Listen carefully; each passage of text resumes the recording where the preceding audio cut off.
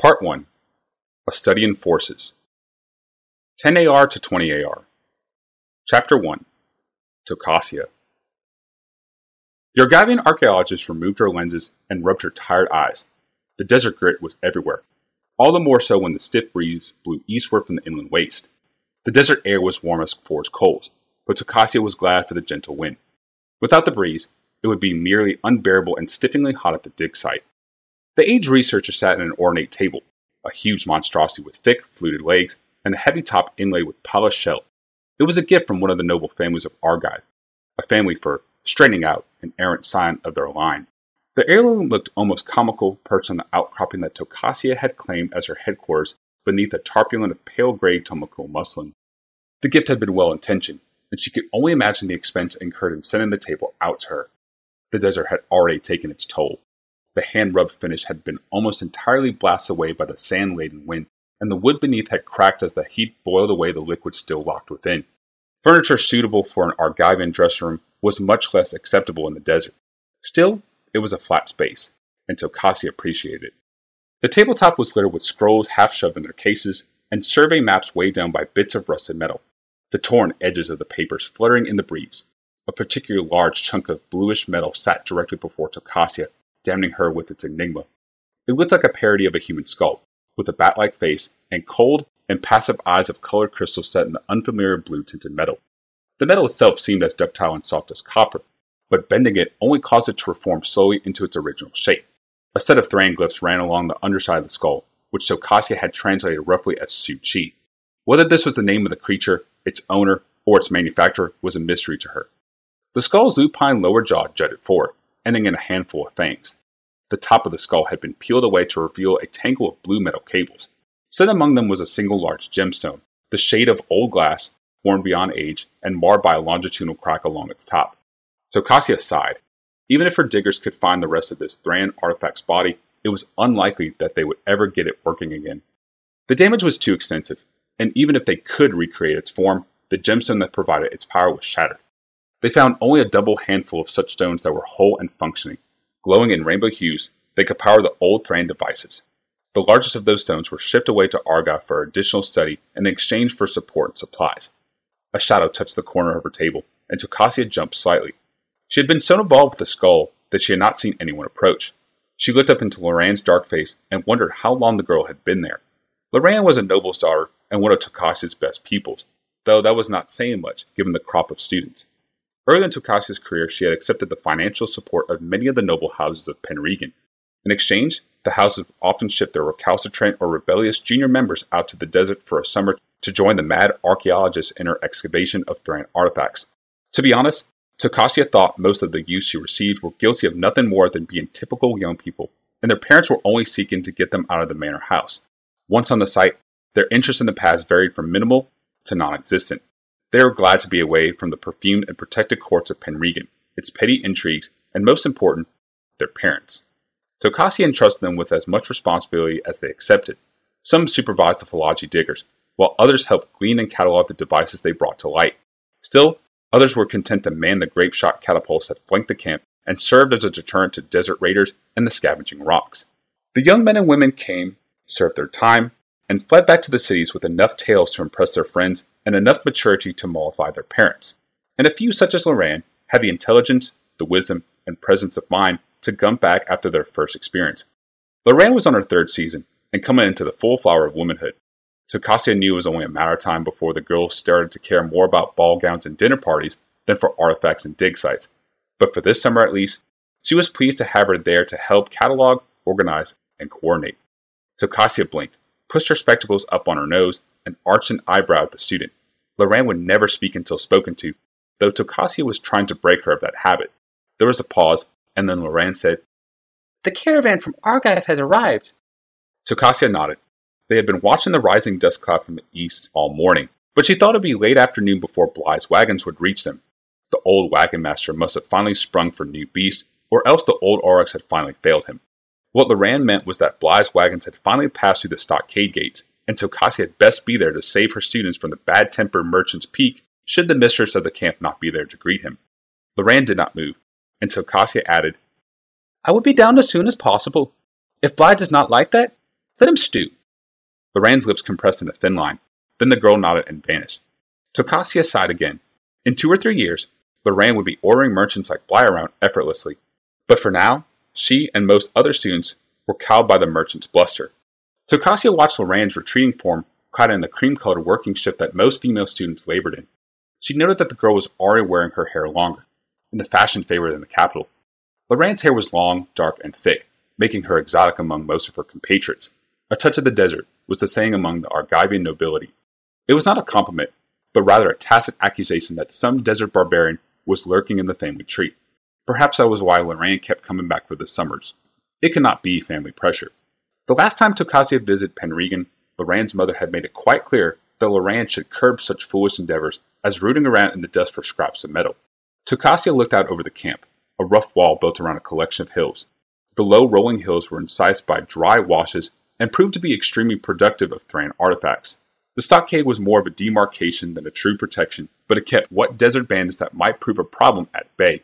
The barricade of piled stones was flanked by the pair of oversized catapults loaded with loose rubble to keep the rocks away. Within the walls, most of the activity of the camp was slow in the summer heat. One particular hill, where they had recovered the Suchi skull, proved particularly promising, and was now covered with a grid of string and stakes for further examination. The slow-footed onulets plodded to meet the wagons, steered by noble boys who enjoyed thwacking the great albino beasts with their makeshift goads.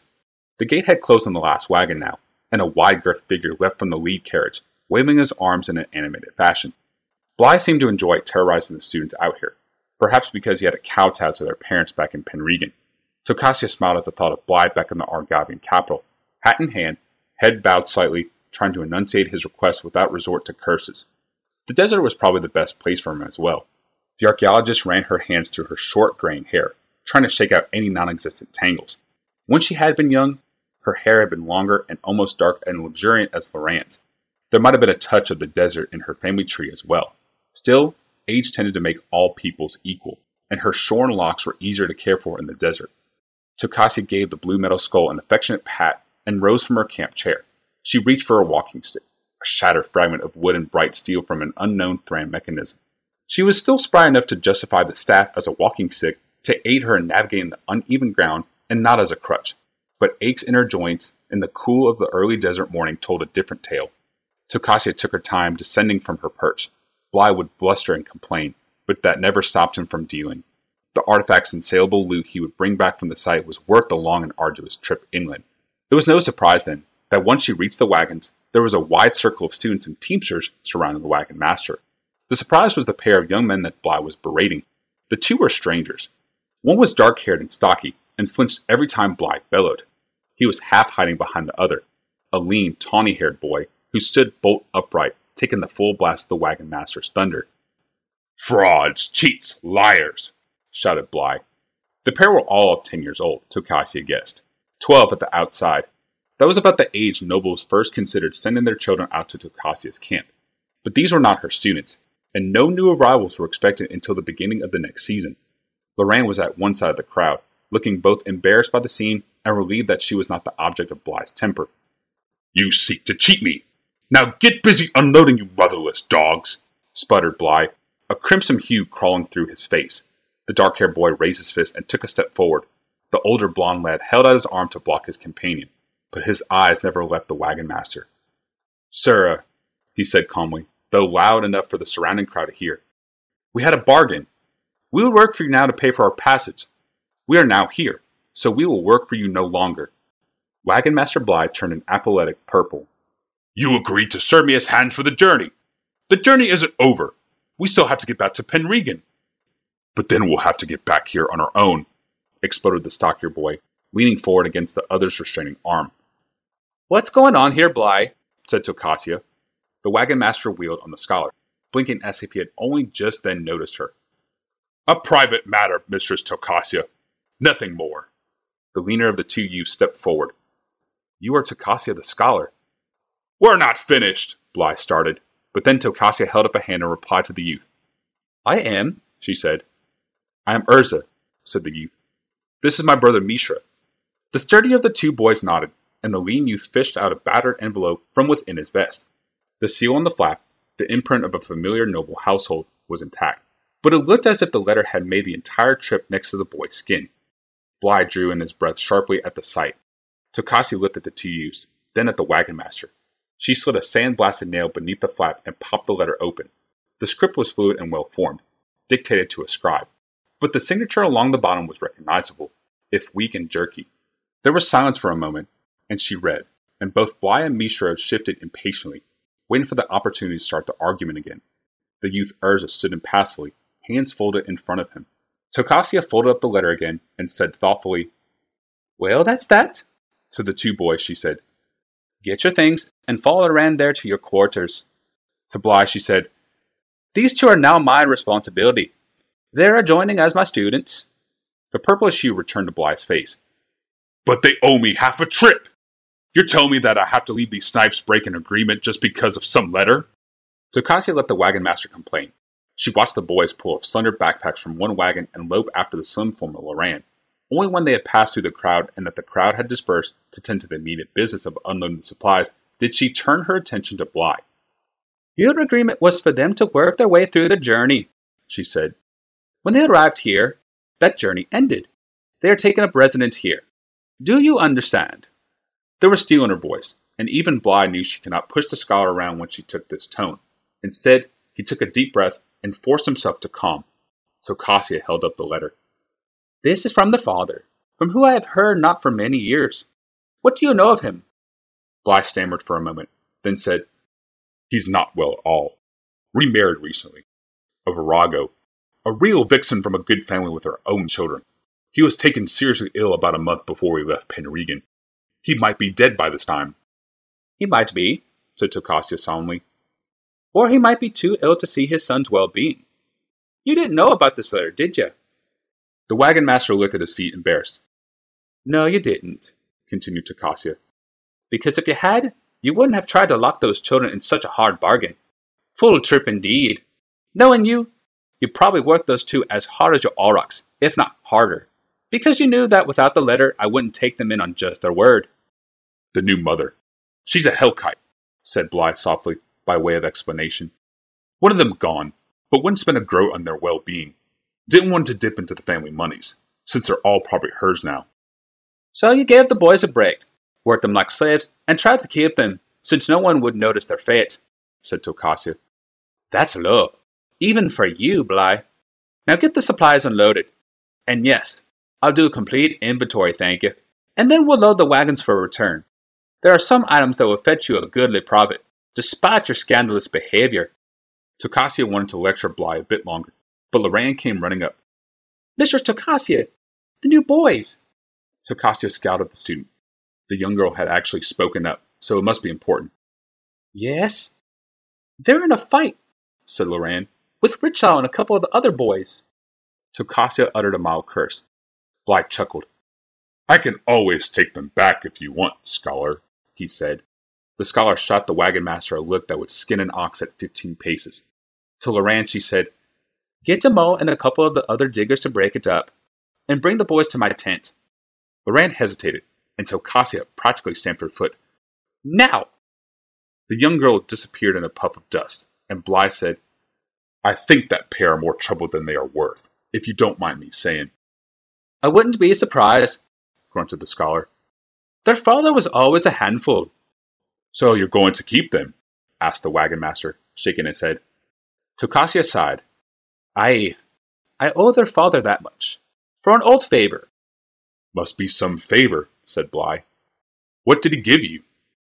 "Only my freedom," said Tokasia, and turned away from the wagon master without waiting for a reply. Bly looked at Tokasia's back as she walked back up the hill. Was it his imagination, or did she seem to be older or more fragile than she had been a few moments ago? Then she heard her hoarse shouts among the wagons, and the thought was driven from his head. "You lot!" he bellowed at the teamsters, throwing himself back into the work. "Have you not hauled freight before? That stuff's delicate. Handle it like you were your sister's newborn, or we don't get paid." The hill seemed steeper to Tokasia on the way up than it had on the way down, and the boys were already waiting for her when she reached the top. Amal and Loran were there as well. The leader of the desert tribe diggers nodded sharply at Tokasia. In Falaji, the desert tongue, he said, "Watch the little one. He was all fist and bites when we pulled him off. So much fire in one so small. The big one bloodied Richlaw's nose, but nothing broken. Tokasia responded in the same language. Richlaw deserved to have his nose bloodied. Tell him he's on kitchen duty for the rest of the month, and move the boys' gear to Havoc's barracks instead. Amal nodded and left the tarp. Loran made no move to leave until Tokasia instructed her to keep an eye on Bly. The archaeologist strode around her table, sliding the walking cane back into its holder, a drum-shaped basket made from an Onulet's foot. She leaned on her palms on the desk and looked at the two boys. Their fine vests had been shredded in the battle, and Urza's pockets had been torn out in the fight. Mishra had acquired a black eye, and both boys showed numerous scratch marks. Tokasia sighed and lowered herself into her seat. The boys shifted uncomfortably. 15 minutes, she said. 15 minutes and you're already in a fight. A new record even for this place. Both boys started talking at once. Urza said, I would like to apologize on behalf of everyone involved. Mishra bursted out with, I'm sorry, but it really wasn't our fault if... Silence! Tokasia slapped the table hard, so hard the Su-Chi skull jumped slightly and a piece of the pearl inlay bounced out of its setting. The two boys quieted immediately and shifted from one foot to another. Tokasia leaned back in her chair. What happened? The boys looked at each other, as if each were granting the other the chance to explain. By mutual, if unspoken consent, Urza won the opportunity. One of the older boys picked on my brother.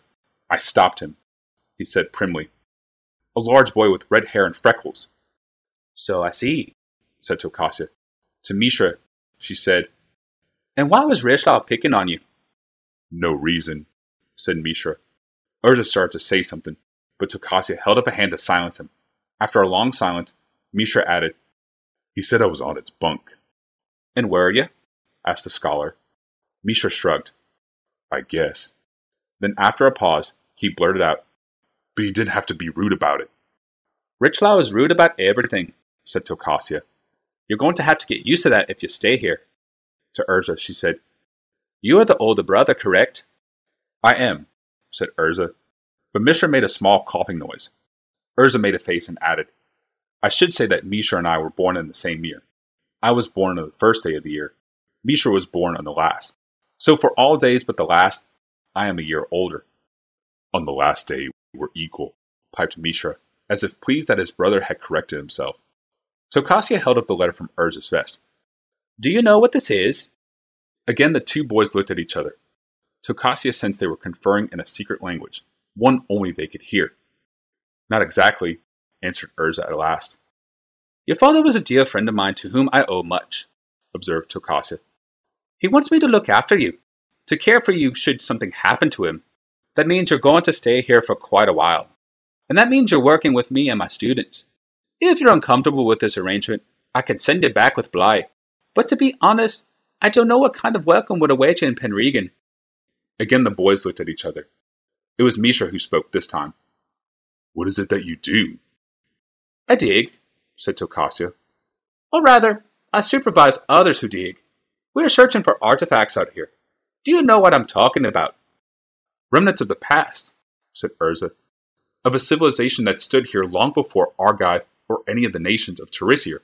Relics. That's right, said Tokasia. Artifacts that range in power from small toys to great machines. Machines that can do the work of many men. Like the big white ox things? Asked Mishra, almost unheard. Tokasia arched an eyebrow at the younger brother. Yes, indeed. The onulets that we use as beasts of burden out here are artifacts. Ones I've created based on the designs we've pieced together of the artifact-creating race, the Thran. The onulets are strong, loyal, unthinking machines that are tireless workers. They require neither food nor water. And when they do at last break down, the fluids from their joints are used to brew a hearty beverage that we trade with desert tribesmen for information and other artifacts. That sounds very useful, said Urza. Tokasia leaned back in her chair. I'm impressed, Mishra. The framework is covered by steech hides to protect the workings from the desert sands. I had one student who was quite handy with the needle. Most first-time students assume the onulets are alive, since the only things comparable are the aurochs. She chuckled. One of the pranks that Rishlaw and the other boys were probably planning was to assign you to feed an onulet and to not come back until it had finished its meal. How did you guess they weren't living? Mishra blinked. then furrowed his brow. I didn't guess. I just knew. Urza sniffed and said, The Gaiet is wrong for something alive. It pitches forward when it takes a step. A real creature would be smoother. He looked at Tokasia and shrugged. I knew it too, but I didn't think it important enough to mention. The Thrain must have been amazing people to have created it, Tokasia said. And what do you know of the Thran, young Urza? The sandy-haired boy planted his feet apart and put his hands behind his back, a recitation position Tokasia remembered from her own youth. The Thran were an ancient race that lived in this land many thousands of years ago. They created a number of wondrous devices, only a few which have survived to the present day. The great clock of Penregan's Grand Court is said to be a Thran artifact. Tokasia suppressed a smile. The device at the heart of the clock had been one of her earliest finds. But who were they? She asked. Who were the Thran? Were they human? Urza blinked, as if the question were odd. Of course. Why wouldn't they be? What proof can you offer? Asked Tokasia. Urza thought for a moment, and Tokasia noticed he dropped his head slightly, as if trying to support a thought-filled head with his chest. I don't remember anything saying that they weren't. I assume they were. Most people do, said the scholar. But the truth of the matter is we don't know. They might be human, yes. Amal, one of the Falagi, has some folk stories about how the Thran were powerful gods who brought his people into this world, but the stories neglect any specifics. The Thran could have been minotaurs, elves, dwarves, or goblins, for all we know. Oh, I hope they were minotaurs, said Mishra. They are neat-looking. Urza spread his hands before him and said dryly, There was a carnival in Penregan when we were younger. Most of what Mishra knows of minotaurs comes from seeing one there. But the fact remains we don't know who the Thran were, continued Tokasia. And so we dig, we examine, and we try to piece together the parts of the past. The amulets are a result of what we learned. So, to a lesser extent, are the grape-shot catapults that guard the encampment. We do know many of the Thran devices were powered by crystalline energy sources. We call them power stones. What the Thran called is anyone's guess. We have a rough idea of their language, though precious little had been written down. We have not found statuary, art, or pottery, nothing that implies the creative arts. We know they stripped this land bare, but don't know how they died off, whether by internal warfare, famine, or plague. She sighed. We have no idea what they look like. They could have looked like us, or they could have looked like our friend here. She pushed the Su-Chi forward on the desk and patted it. Misha reached forward and grabbed the skull. Tokasia was surprised by the speed that only desert predators and small children can manage. He turned it over and over in his hand. Stop! Began Tokasia. She wanted to say, Stop that and put it back down! But she was too late. At the first sound from her, Urza leapt on his little brother. Put it down! Snapped the sandy-haired boy. It might be dangerous. It's not dangerous, snarled his dark-haired brother. If it were dangerous, she'd keep it someplace where we couldn't touch it. Then it's fragile, shouted Urza. You'll break it. If I break it, it will be because you made me, replied Mishra. The pair formed a tight knot, the Su-Chi skull between them. Give, shouted Urza. No, responded Mishra. Enough, roared Tokasia, thundering both hands on the top of the table. At once both boys were on their feet again, and the skull was rocking gently against the pearl inlay where it had been a minute before. The scholar scowled at the boys. You two talk a good game and seem to have enough energy to burn. Good enough. You're going to spend the rest of the month learning from the ground up. You'll start by working in the kitchen alongside Richlau, so I strongly recommend you figure out how to deal with him. If I have any more trouble with the pair of you, I'll send you back with Bly. She glared at them. Do I make myself clear? As one, both boys nodded. Good. Tokasia settled her thin frame in the chair. Now report to the mess tent and start peeling tubers. They're serving a big feast tonight for Bly's men. I trust there will be no more problems. Both boys nodded in unison again. Tokasia waved them out, and they vanished from her tarp, leaving trails of dust behind them as they scampered down the hillside. Despite herself, Tokasia smiled. They were so close in age, but their birth order set their attitudes. Urza was 10, yet carried himself as if he were much older and felt responsible for his younger brother. Mishra was nearly 10, but acted younger and more exuberant. He would probably always be willing to try new things, thought Tokasia, because Big Brother would be there to watch out for him. Still, she mused. A word to Richlau would probably be wise. Let him know she would not appreciate hearing that he was making life difficult for the two newest and youngest students. That might create more hard feelings if the new children were known to be favorites, but that was a small price and a temporary one. At the end of the season, this batch of young nobles would head back to Penregan, and a new group would take their place. The new brothers should be capable of handling themselves by then, she thought, or they would be gone. Tocasia's smile died as she picked up the metallic skull of the Sioux chief. She examined it carefully to see if the boys had damaged it further in their grappling. Somehow, she saw their fight had jostled the two halves of the power crystal together. The longitudinal crack had vanished, and the crystal was now a solid piece. More interesting, there was a flicker of light deep within the crystal, a weak glow, but one that indicated that the crystal still had some of its energy. Tocasia stared at the skull and its crystalline brain until Lorraine came to fetch her for dinner with the wagon master's men and her own students. But her eyes and her thoughts strayed often during the meal to the two boys who had so recently arrived in the camp.